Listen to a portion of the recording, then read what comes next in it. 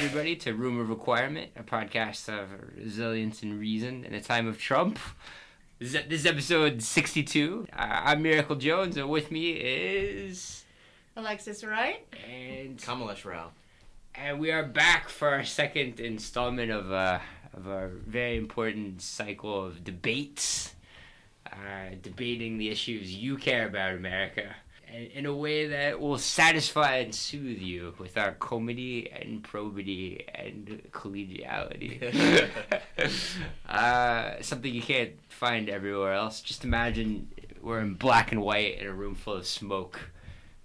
It's 1952.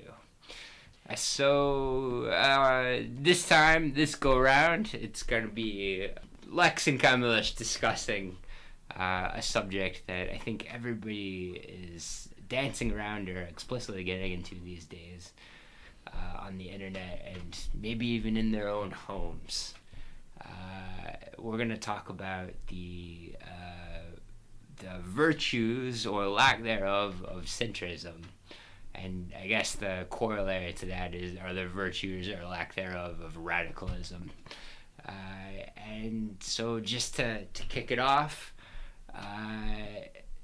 Lex, would you mind defining centrism just in general? So in the context in which we're using it nowadays, and certainly on this podcast, I guess it would be the adoption of what I guess we consider center-left policy, right? So pro-capitalism, pro-markets, pro-consensus, pro-compromise, but specifically pro-compromise with the opposing political party, and pro-moderation. So, and probably to the extent that it's possible within the Democratic Party, fiscal, let's say, responsibility. Balanced budgets. If centrism is represented by a small amount of people, if it's thin, is it still centrism, or does centrism require a component of being represented by like the vast majority, the silent majority of people? That's an interesting question. I think typically in terms of how it's being used by centrism is based on some kind of median or compromise point between political opinions inside the Overton window. So not a consensus in terms of population, but some kind of middle point in terms of stated political positions. Okay. So you're suggesting that the ends kind of move the middle. Yes. Do you agree with this? I thought it was actually a really fair assessment of how I would define centrism. Okay, great. I do my best to be fair. Thank you. And in which case, then I would move it to you. So, would you mind defining radicalism? So, I mean, radicalism, I think, on sort of the ground level of where we're talking about politics now, I think on the left means exploring sort of policies that have more to do with increased government spending, increased government roles in, say, healthcare. Also trying to explore more quote-unquote radical policies, but policies that are seen to be too extreme because you don't think that the majority of the country would want to try to explore it. Things like gun control, like I think that's something that comes up in terms of the radicalism on the left. I also just think it's an attitude and somewhat it's a way of also expressing politics, which is much more about protest and aggressive confrontation, and willing to also inject some things like purity tests and ideology as a way of establishing what is right for policy, right? So it's starting with a set of ideologies and a sense of real kind of viewpoints that are important, and then from there on we derive policy ideas, and we also define the body politic that we think is worth interacting with. I think that's radicalism both on the left and the right.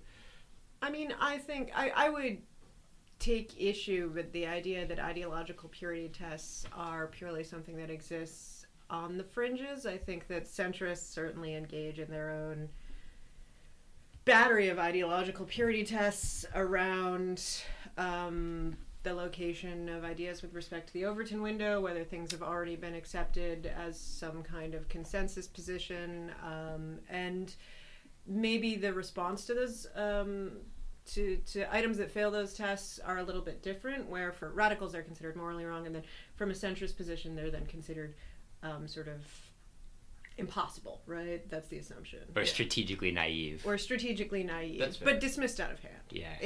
At the same level of dismissal, I would say. That's a fair argument. I would agree with that. So if these are strategies for getting stuff done that, one might like to see happen in government or in society, what are the virtues of centrism, Kamalesh, as opposed to radicalism? Sure. So I would actually extend the virtues of centrism beyond just what's tactically right. Yeah. So I actually think that centrism, especially in an American context, is tactically the right answer, just in terms of what we're thinking about the ground games, And possible strategies. Is that specific to America? Is there something process related about the American government system that makes centrism more attractive? I think so. I think there's something in particular about the U.S. system. We can talk about other types of systems, but I think in the U.S. system in particular, I think centrism is important. And I think also just ideologically, I think it's important to understand the limits of radicalism, and I think centrism is a good check on that. I think that I don't know if any side really has all the answers, and I think centrism is sort of a way of being putting a little bit of breakers on your own kind of ideology. And then finally, I think morally it's right. I think it's important to have a mindset that allows you to reach out to other people. So there are three kind of real virtues I see about centrism. But I think tactically what happens in terms of the political sphere is that, especially in the U.S., I mean, just how we allocate power, how we sort of distribute power, how power is sort of given to things like geography. I think it's harder to kind of think about how you put together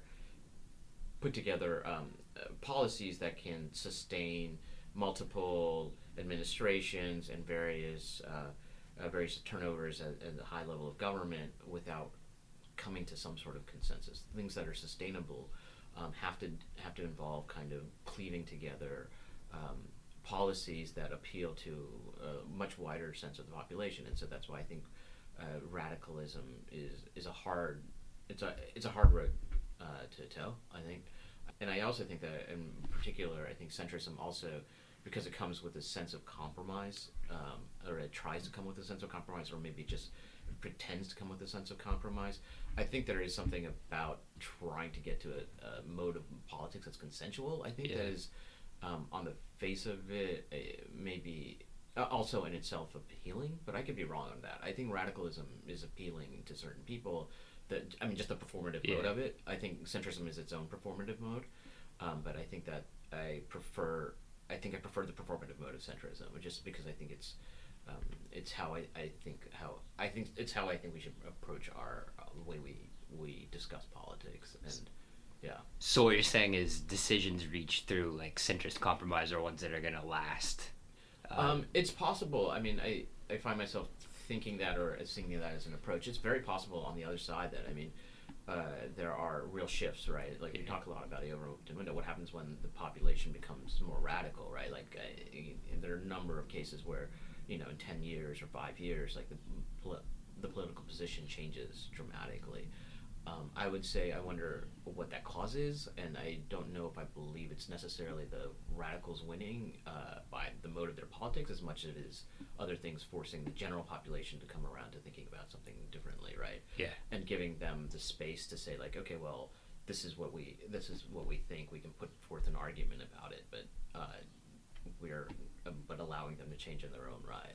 I guess the typical kind of issue was gay marriage, which in 2006 was a wedge issue. It's the one the Republicans hoped to bring up all the time because they thought they'd run out of votes. And in 2016, the Republican president said he didn't care. Right? Like, I mean, that's a radical change in 10 years.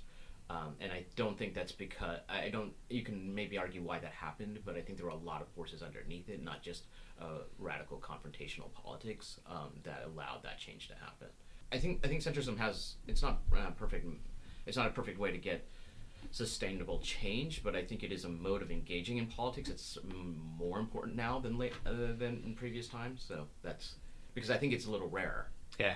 So that's kind of where I go for that. So I'll leave it at that. Yeah, so Kamalesh is staking out basically all the center ground here. So you're gonna have to make a radical argument in order to. I mean, defend radicalism. Yeah. So what are the virtues of radicalism as far as changing a conversation? Okay, so the virtues of radicalism. I'm going to go a little bit off of what I think would be the typical script for defending radicalism here, and I want to talk about distributed decision making. Okay. So I've just been reading Surowiecki's The Wisdom of Crowds, which talks a lot about the conditions under which groups make good decisions, make decisions that are better than the decisions that typically could be reached by any individual in the group alone, right? And the core requirements to do that are diverse opinions, decentralization in some way to aggregate those opinions, right? In the American democracy context, we're talking about the positions of parties as based on the members of those parties. Now, I think when we talk about centrism versus radicalism, there is a tendency to assume that centrists own compromise, and that hasn't necessarily been accurate in any of my political experience. Centrists own centrism, right? Which is a specific set of positions, which again, like I said before, seems to be kind of triangulated based not on majority opinion, and also not really even on the full range of opinion, but on the full range of opinion that's sort of considered seemly in public discourse, which excludes radicalism by definition. And so I think to the extent that using those parameters, radicalism just includes the full set of opinions, including those that are extreme, that fall within the party hypothetically, it's automatically extending the range of views and positions that we can have, right? Whether or not I think that protest participation is moving the needle or is a signal that the needle is being moved on some issue like gay marriage, the visibility of radicals shows us the far pole of the party. And I think, to Kamalesh's point, that centrism is a winning political strategy in the United States right now, I would actually say that the Republican Party is a clear counter-argument to that, right? If we assume that some of the dynamics that are playing out inside of the Democratic Party right now echo what was happening in the Republican Party maybe 5 years ago, right? Centrism lost. Centrism did not offer people what they needed. And in theory, it should have been possible for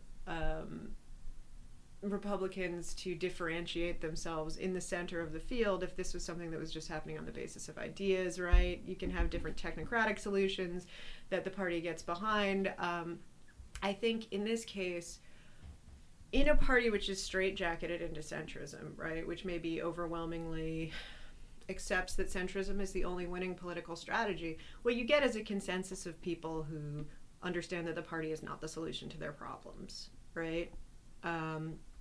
And that doesn't bring people on board, and it doesn't keep people on board. It shrinks the party. And that, to me, is the downside of centrism, right? Is that it assumes that a compromise position not within the party, but across the whole acceptable political spectrum is the most strategically viable position. Yeah. Regardless of the actual attributes of that position, whether it solves anyone's problems, whether it fires anyone up with passion, whether it makes people think about things in new ways, whether it even actually solves problems, right? Right. So one of the big downsides of group decision making, right? Right. So the core attributes that you need for it to work are, like I said, these diverse opinions, decentralization, and a way to aggregate. But the primary thing that brings down group decision making is herd behavior. Okay. So in this case, I think there's an ability, particularly given the way that media works and given the fact that political media in particular is focused in a fairly narrow way on a fairly small set of actors and speakers. I think that there's a real vulnerability to herd mentality among the political class, and that to some extent is a group that is viewed as aspirational by centrists. And so I don't actually necessarily think that radicals are given a voice in determining the window of centrism. I think that that's much more of something that's done by fiat, right?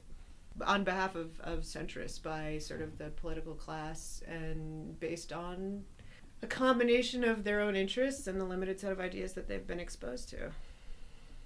Interesting. So back to you. Do centrists need radicals in order to get what they want done? So I'm not convinced that they're instrumental, right? Yeah.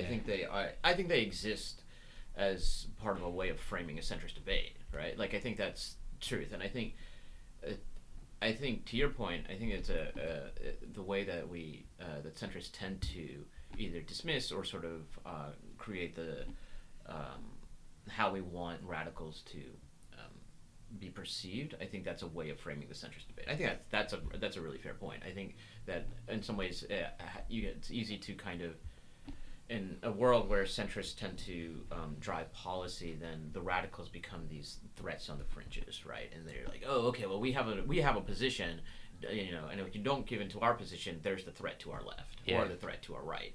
And I think that's fair. I think there's a caricature. I also take the criticism that a lot of the so-called policy failures, or how we consider policy failures, of the American political scene over the past 15 or 20 years have been driven by centrist philosophy. So or centrist approaches to things. But I would think that more than a set of policy debates, what I'm arguing for is a way of interacting and a way of thinking about it. So I think that, the frame of the debate can move to the left or the right, and the point is that at any time you are trying to see what are the people on a wide set of spectrum thinking, and you try to locate good policy in a way that could maybe reach across the aisle. Now, whether or not that's actually politically effective, I think there's a strong argument that in a radicalized age it's not politically effective, right? Because we just tend to break in two,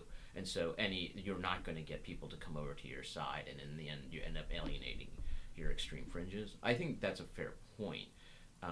I want to say that what's really more important is that real strive for trying to understand what people who are not only on your side but also on the other side of the argument, what they're saying. And not only just because I think, in terms of just being able to engage in a body politic is important, but it's also really important to think about politics as a compromise, as opposed to politics is a way of imposing a set of platonically great political ideals, right? Like, I think this is my issue with the empiricism versus the empiricism of politics, where I think that ideology tends to drive radicals to first conceive of an idea that's perfect and then try to make messy compromises to get as close to that perfect ideal as possible, right? So that, such and such is a moral absolute, and we just have to do our best to make sure that moral absolute is enacted.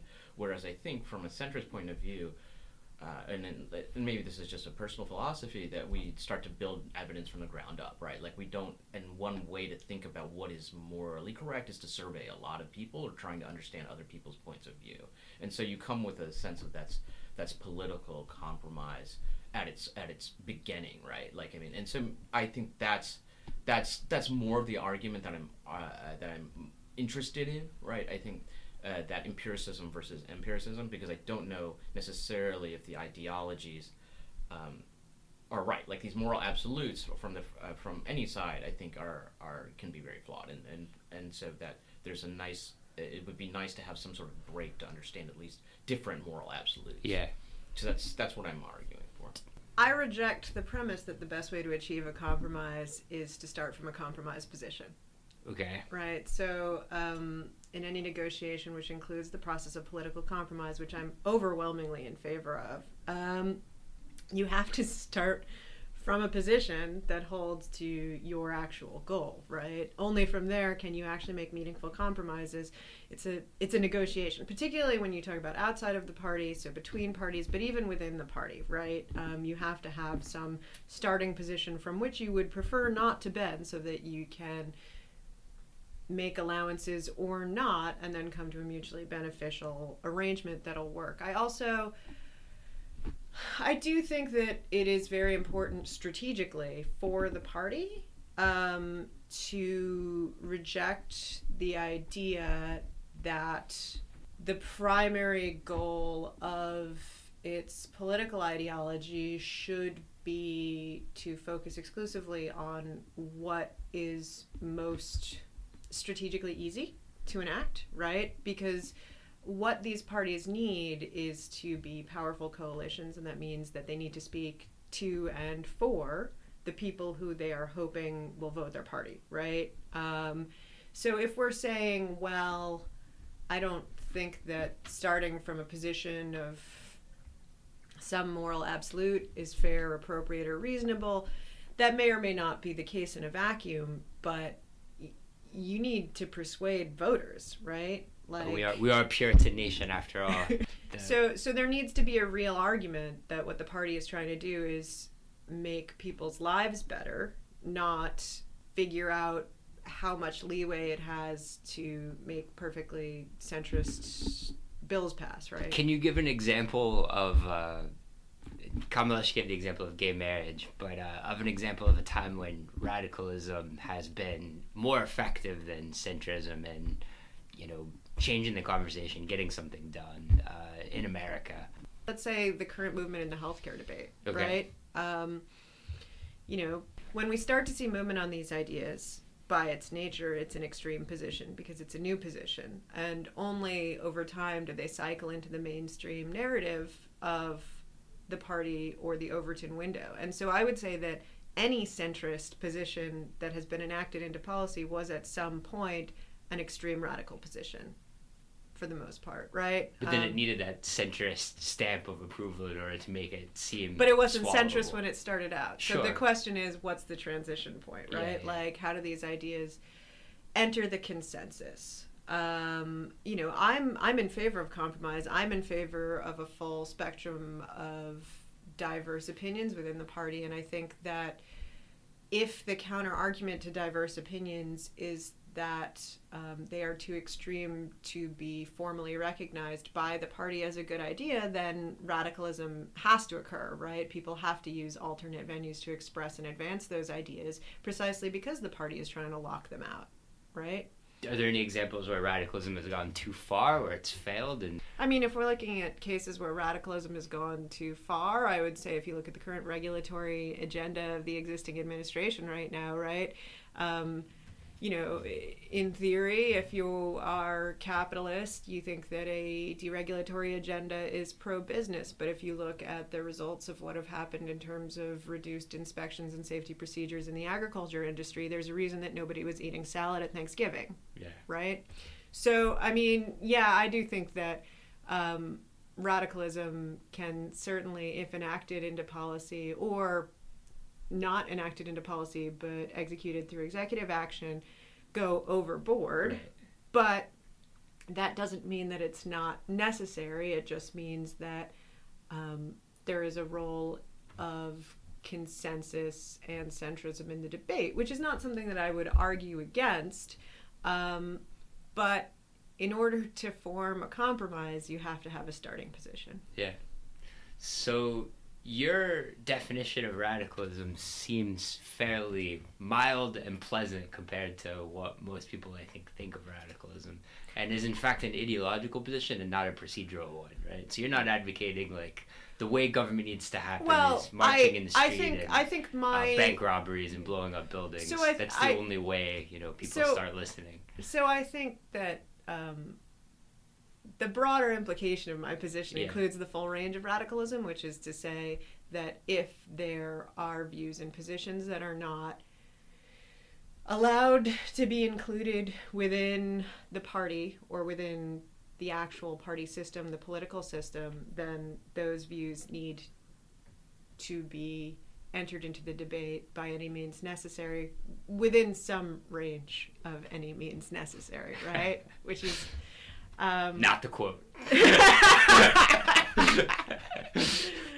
But so I think by implication, like radical action is something that has a place. Do I think it's always appropriate? No. Do I think that compromise is always appropriate? No.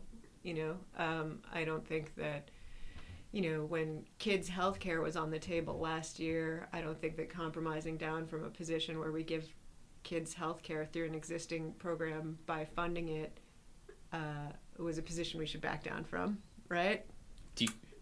Kamlesh, do you think radicalism has an aesthetic quality to it?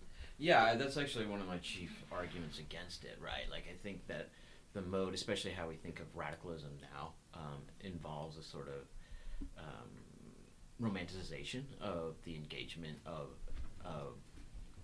romantic radical politics, right? Like, so that protest movements are the way that change gets made, that we start with people who are a small group of very enlightened people who just continue to protest along a single moral line that is 100% somehow received from on high as being correct, and that was what they did. They had this moral perception, like Saul on the road to Damascus. They just stuck to this moral line, and then they made compromises along the way in order to enact that. I think there is a sort of aesthetic kind of appreciation of the like uncompromising radical as the most potent form of politics that I find it historically untrue, and also it tends to once again back into a set of politics from which compromise is very, very difficult. I'm not saying I take the point. I actually think that if you want to think about radicalism as being ways of thinking about new ideas outside of the centrist consensus, that's perfectly fine. And I think that you can make a very strong argument that one of the things that happens around a consensus is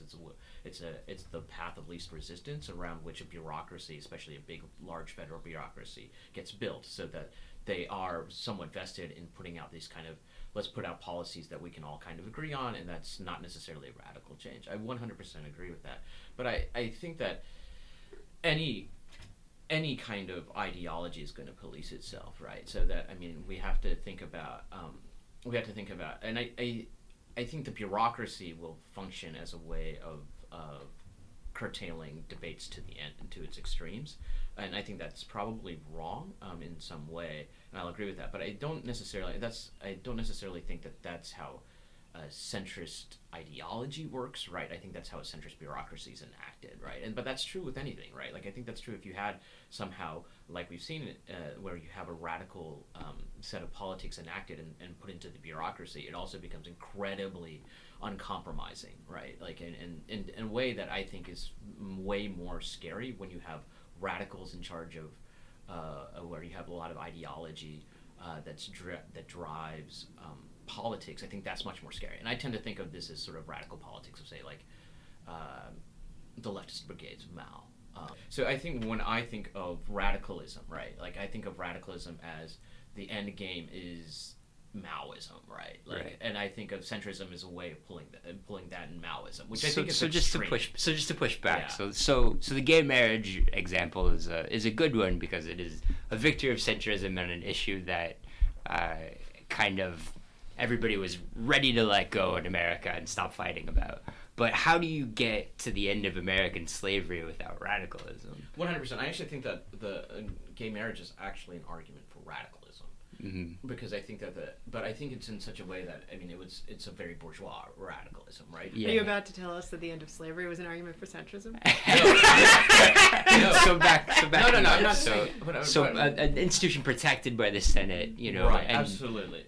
So 100%. I'm not saying that there isn't space for radical ideals. I think what's important is that you try to understand. I mean, part of centrism is an understanding that there are many sources of ideologies and ideals from which you should listen, right? Yeah. I think radicalism is about, I have a single set of ideologies which is inherently coherent, which must be enacted. Well, right. That's why I believe. Yeah, and I mean, slavery is a radical position. 100%, yeah. So we're looking at reversion to mean being the end of slavery, right? Like, okay, what we're supporting here is radical and against the placid nature of human existence, which requires neither being a slave nor owning one. In which case, removing slavery will get us back to some sort of like centrist paradise of where we can just prosper and be at peace with our neighbors. Or do you disagree? I disagree. I think the idea that centrism has some ultimate position relative to human behavior that is happening, that is true across the ages and excludes slavery, is just not one that is supported by history, right? Or like it happens to be supported by the current political consensus, so we have a feeling that it has always been true. But I mean, you know, it was enacted into policy at every phase of the development of the U.S. government until we decided that it wasn't going to be legal anymore, and that was a radical change, right? And that required radicalism to enact. Yeah, required a war. Well, yeah. So I'm not in any way arguing that slavery was a centrist position. Like, that's a nonsense position. Yeah. But what I am arguing is that we tend. But was defended by centrists, is what I'm But saying. also- Yeah, for 100%. Yeah. And so that's not what I want to argue, is that a radical position or a radical outlook is to look at those moments of history as being the most important or the only ones we learn lessons from. Sure. And I think that's wrong, right? Yeah. Especially on the left, you have, you know, three modes of history, right? Or three moments in history: civil rights, end of slavery, gay rights, right? Like, I mean, and those are ones where Women's rights. women's. Yes. But, Yeah. but I think, but that's actually a little less like radical. Well, we haven't got there yet. Momentous, Yeah. right?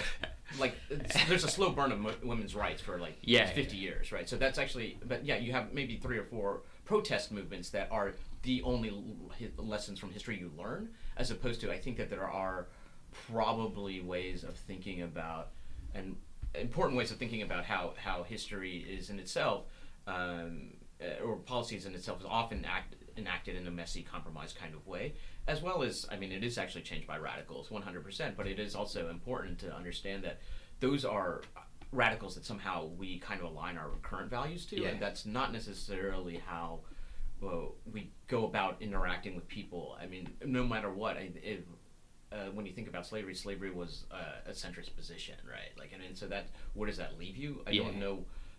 It leaves you kind of on the because who we are in a modern society, we are on the side of radicals. But that's not. But I don't think we should understand the few moments of actual moral correctness in which history kind of revealed itself to be true, right? I don't necessarily think that's how human society exists or evolves, right? So I think that we can have a couple of shining lights of moral clarity that is revealed through history, but I think our history and politics is much more messy, and in someone just kind of caught up in a moment, as we all are, it's much better to try to understand what other people's kind of ideologies are, and try to understand what kind of a common ground we have, and I think we don't necessarily exist in a time of moral absolutes anymore. That's kind of my argument. So I would say that radicalism does not exist in a vacuum, right? And people don't become radical when centrists are willing to negotiate toward their positions, right? Okay. So I think the idea that centrists own compromise and the centrist position is negotiation and compromise regardless of for all comers, let's say, is not accurate, because if that were the case, I think that radicalism would not exist to the extent that it does, and it certainly wouldn't be resurgent as it is right now, right?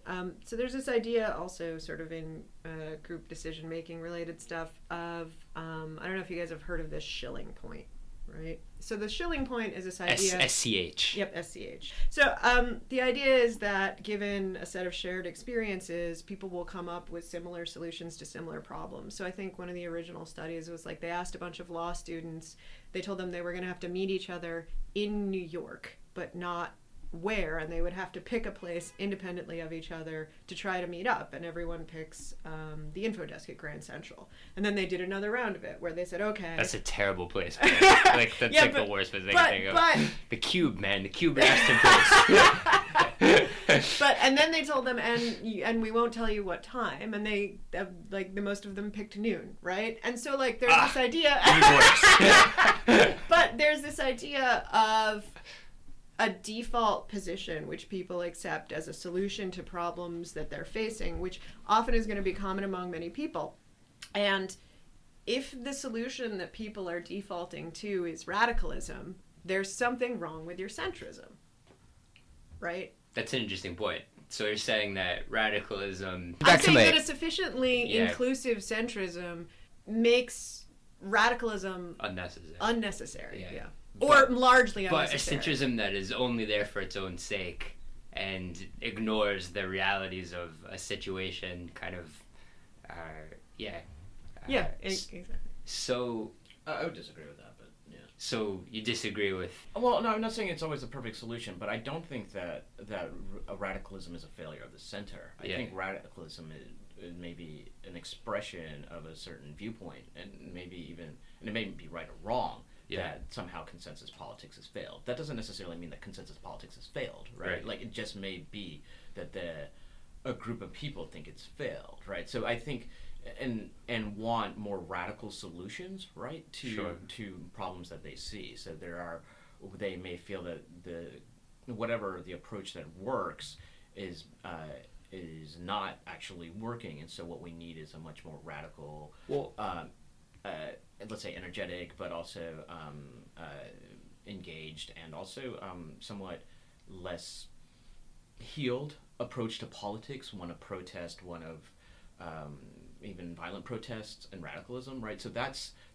I don't necessarily see any time that those kind of movements crop up, right? Like, I don't see that as a failure of the center necessarily. Well, it seems like more what Lex is saying is, if you poll everybody and it turns out that all these positions are majority positions, they're no longer radical positions, and it's time to consider, whatever this imaginary centrism that exists only in the minds of a few as therefore a radical position, because it's something that you're imposing against the majority of the people in order to move them one way or the other, or whip them, or make them feel, in some way beholden to existing power right. structures. Yeah, beholden to existing power. I don't think I was ever defining centrist as a fixed set of No. policies. I was saying, and I think there's a real class element to this, particularly in the modern age, because right now the center is defined among the views of essentially the pundit class, right? Of the pundit political class, which is itself an outcropping of, for better or worse, of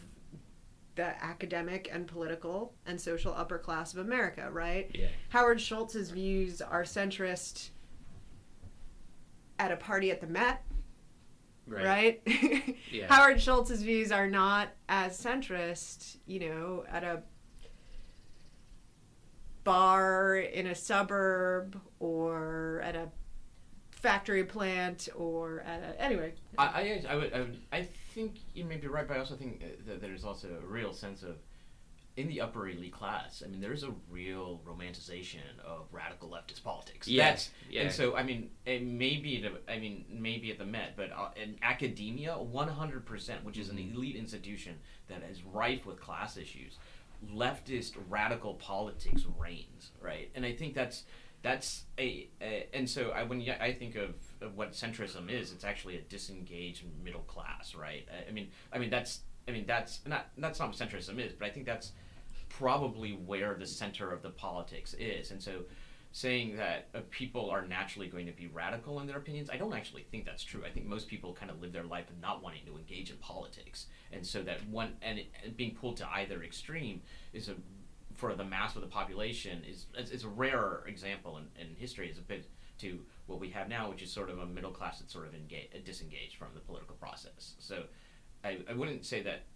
I think you're right in the sense that, like, a bureaucratic centrist, like, government apparatus is something that's very elite. But I also think a radical leftist value system is also part of the elite. I agree with you to some extent, but I'd also like to push back a little bit on your characterization of academia, which is absolutely overwhelmingly liberal in a number of ways, particularly in the liberal arts sphere, but maybe even in sort of other areas that I'm going to talk about, like economics, right? Like data science. But I do think that even though there is academic acknowledgement of radical goals as valuable, I do think that in the same way that the political class perpetuates entrenched structures through its narrative, there is also a tendency of academia, again, particularly sort of in the economic sphere, to perpetuate existing structures and assume that existing narratives require no changes in the underlying assumptions that force centrist policies to be perpetual. Yeah, I mean, I think that's a good point, but I would also say that I think in general, when you think about like sort of the mass body politics, or people who are just part of the political body, they themselves are somewhat conservative in the sense that they don't necessarily want radical change. Procedurally, they don't want protests. I think protests are a great way to alienate a good number of people. I think that wanting to be pulled to either side is not. I mean, there's just a lot of inertia in the body politic. So I think that radicalism in itself doesn't necessarily either the methods or the goals themselves don't necessarily excite a body politic that is generally given to inertia. I mean, I would agree with you, I think, in the sense that I don't think most people are excited to go to protests, and I think that, having their daily lives disrupted by protests is a little annoying to... But people are psyched to say something fucking crazy online at all times of the day. Oh, yeah. World star, man. World star. Yeah. And at the end of the day, touching back on the point I made earlier, I tend to think of radical politics, engagement in radical politics, protest politics, as a phase in the introduction of ideas into the sphere of what is acceptable. So while it may not be exciting for people to see a protest today, the idea that was popularized in the wake of that protest will become centrist politics in 10 years, perhaps. And I'm not saying that's true in all cases, but that's part of the process of the growth of ideas within the party. What's more effective for changing a conversation? A radical expressing a centrist position, or a centrist suddenly expressing a radical one? That is an interesting question. I think a centrist expressing a radical position probably is more effective for moving the conversation forward.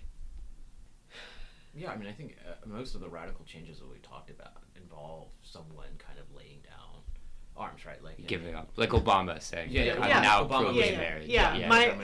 Anytime that a centrist says his opinion has evolved. Whereas a radical, I would agree with you, and I'd say a radical has an interest, and they can't, even if they believe it, the moment they express a centrist position on something, they can be considered a sellout. So I will say this, and I think that part of what we've been talking about as things that people find objectionable about radical politics is the extremism and the purity culture around it. And I understand how those things are problematic if they were universal in the political sphere, but I do think that they are necessary for innovation to occur. I think that, again, if your starting position is a compromise position, you're never going to come up with a new idea, right? There's a herd mentality to the extremities of the political spectrum, just like there's a herd mentality to the center of the political spectrum, and it shows up a little bit differently, but it's needed in these cases in order to gather momentum. So, I mean, I don't like being yelled at by progressives about who can't produce examples about how we compromise too much either, right? Yeah. But, at the end of the day, if those people didn't hold that opinion, they wouldn't be pushing for real change, and neither would anyone else. Yeah, I mean, I agree with you aesthetically that I like the ability to express crazy opinions in order to change a conversation. However, obviously, that would be 99% of your conversation. Yeah. However, I also like the ability to change my mind, and that's something that I don't like to be fixed in things or attempting to occupy the space that's the most radical at all times. Right. And that's the attraction to me of centrism, is I would rather be somebody that moves to a radical position from a default position of like some sort of innate conservatism or innate procedural belief in like the U.S. system or the government system or whatever. I think there are people who are dispositionally oriented toward radicalism in general, and then there are people who feel called toward radicalism on specific issues, right? And so I don't think, while yes, radicals and centrists who you talk to will each try to stake out their position as the only reasonable position, my argument isn't that everyone should be a radical. It's that we should stop trying to say that radicals shouldn't exist. No, yeah, 100%. Or that they're in some way outside of the system. Yeah, They're yeah, not exactly. necessary for the system to work. Exactly, But exactly. I'll agree with that 100%. And Yeah. maybe, once again, to your point, I think that the centrist consensus, bureaucracy, sort of higher echelons of society tend to block out radical arguments to some degree. I think at some point they become too popular, and all of a sudden the centrists all of a sudden become moved to one way or the other. Yeah. But I would also say I want to push back on the idea that that radicalism is the only way that we have ideology changes. That we also that there are ways that or a radicalist sense of politics is what leads this, right? I think that in the case of gay marriage, I think there was a huge undercurrent of cultural change, right? That went beyond just political discourse. I think politicians were catching up with culture for a long time. And I think that's just something that you saw a swing in. Since basically early 90s, you saw a real swing in how the culture itself perceived what it meant to be LGBTQ, right? And that's the difference, right? And I want to say that, to your point, I find like you have to, in order to actually have a position, you have to know where your position is from. And I think that's very, like, if you have a straight sense or a very strong sense of what your position is, to me, that's already a radical position. So if you're a radical centrist, you can still be a radical, right? Like, yeah. So if you have started with a very strong sense of what your ideology from which you compromise in, that makes you a radical. That's not someone, and that's not my preferred mode of thinking about things. I think that kind of romanticizing and saying, oh, radicals are the way that our system changes and how we think about new ideas, I think is, I don't love that idea. I think all radicalisms, whether it be centrist or leftist or rightist or some combination of 7 other dimensions, is that they are all flawed ways of perceiving the world. And I think a good centrism is an exercise in trying to understand where everyone is coming from and trying to form a set of ideals that takes what you think is valuable from those rather strong positions that are held. I think it's a weird space because I think we're in a political era where we don't have that many moral absolutes, but we want to call every one of our political positions a moral absolute, right? So that we tend to engage with moral debate from a sense of this is a moral absolute, this is the compromise. Right. Anything beyond well, what I did, doesn't that reflect that's sort the of centrism? Doesn't reflect the power of radicalism? Right. Like, It's an argument and an aesthetic for sure. But I think that when we're saying like healthcare debates, right? Like healthcare debates are pretty nuanced, I think. But you can say like, oh, if we compromise to this, and I don't want to give in to the centrists because I have my ideals. Like I think it's a bad mode, and I think it's a morally somewhat complicated society, and I think that's what radicalism doesn't acknowledge. Lex, where would you like to see people be more radical? I would like to see people be more radical in their advocacy for changes at the meta level of the political process, and I think you've seen that somewhat around the party primary structure and stuff. See, that's fascinating to me. That's a really good answer because you're asking it's a process radicalism. Yeah, right? yeah, Which I completely agree with. I'd like to see process radicalism because I want to see.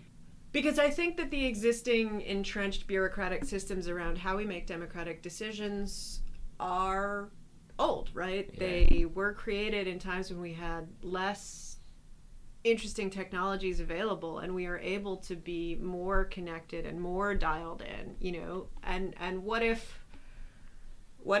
party primary voting was a requirement for party registration? What if party idea polling participation was a requirement to be a registered member of either political party, right? I think that it's possible to have radical change that will force the parties to acknowledge true north on real political opinion and what people consider to be, to Kamalesh's point, real uncompromisable moral positions.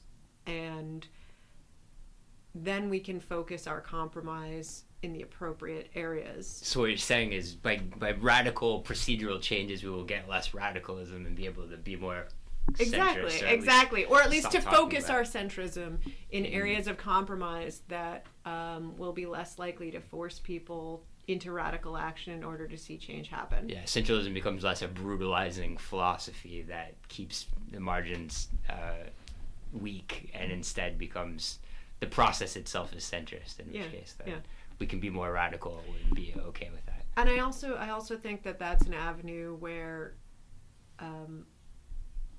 protest politics would work, Mhm. right? Like if the Democratic National Convention was swarmed by Democrats protesting problems with, how the party is run, or, vice versa for Republicans, I think that would be a protest that could create change much faster than a healthcare protest or than Occupy, right? Yeah, we've seen that a little bit with the elimination of superdelegates and also the elimination of caucuses. Yeah, and I think we should get more ambitious. What would be some more procedural changes you would like to see? I mean, this isn't something I've thought about in depth before, but the stuff that I just threw out earlier, right? Like 100% party participation in primaries, 100% party participation in some kind of polling, which could easily be technology-based. It works in Australia, right? The compulsory voting. Well, I mean, I don't know if you know anyone who lives or has lived in Brazil, where there is also compulsory voting, but I've heard mixed reports there. But like at the party level, I think at the party level, I think it would encourage participation. Interesting. Particularly for example, if there was polling where the results were always publicized, right? Yeah. Anything else? I think my take on sort of radicalism is that it tends to really believe it tends to start from a place of ideology, and my general feel is that we are all sort of ignorant, sinful creatures, and that our basic viewpoints on the world are a flawed process of how we've decided to perceive the world, and it would be just very healthy for us to acknowledge that in ourselves.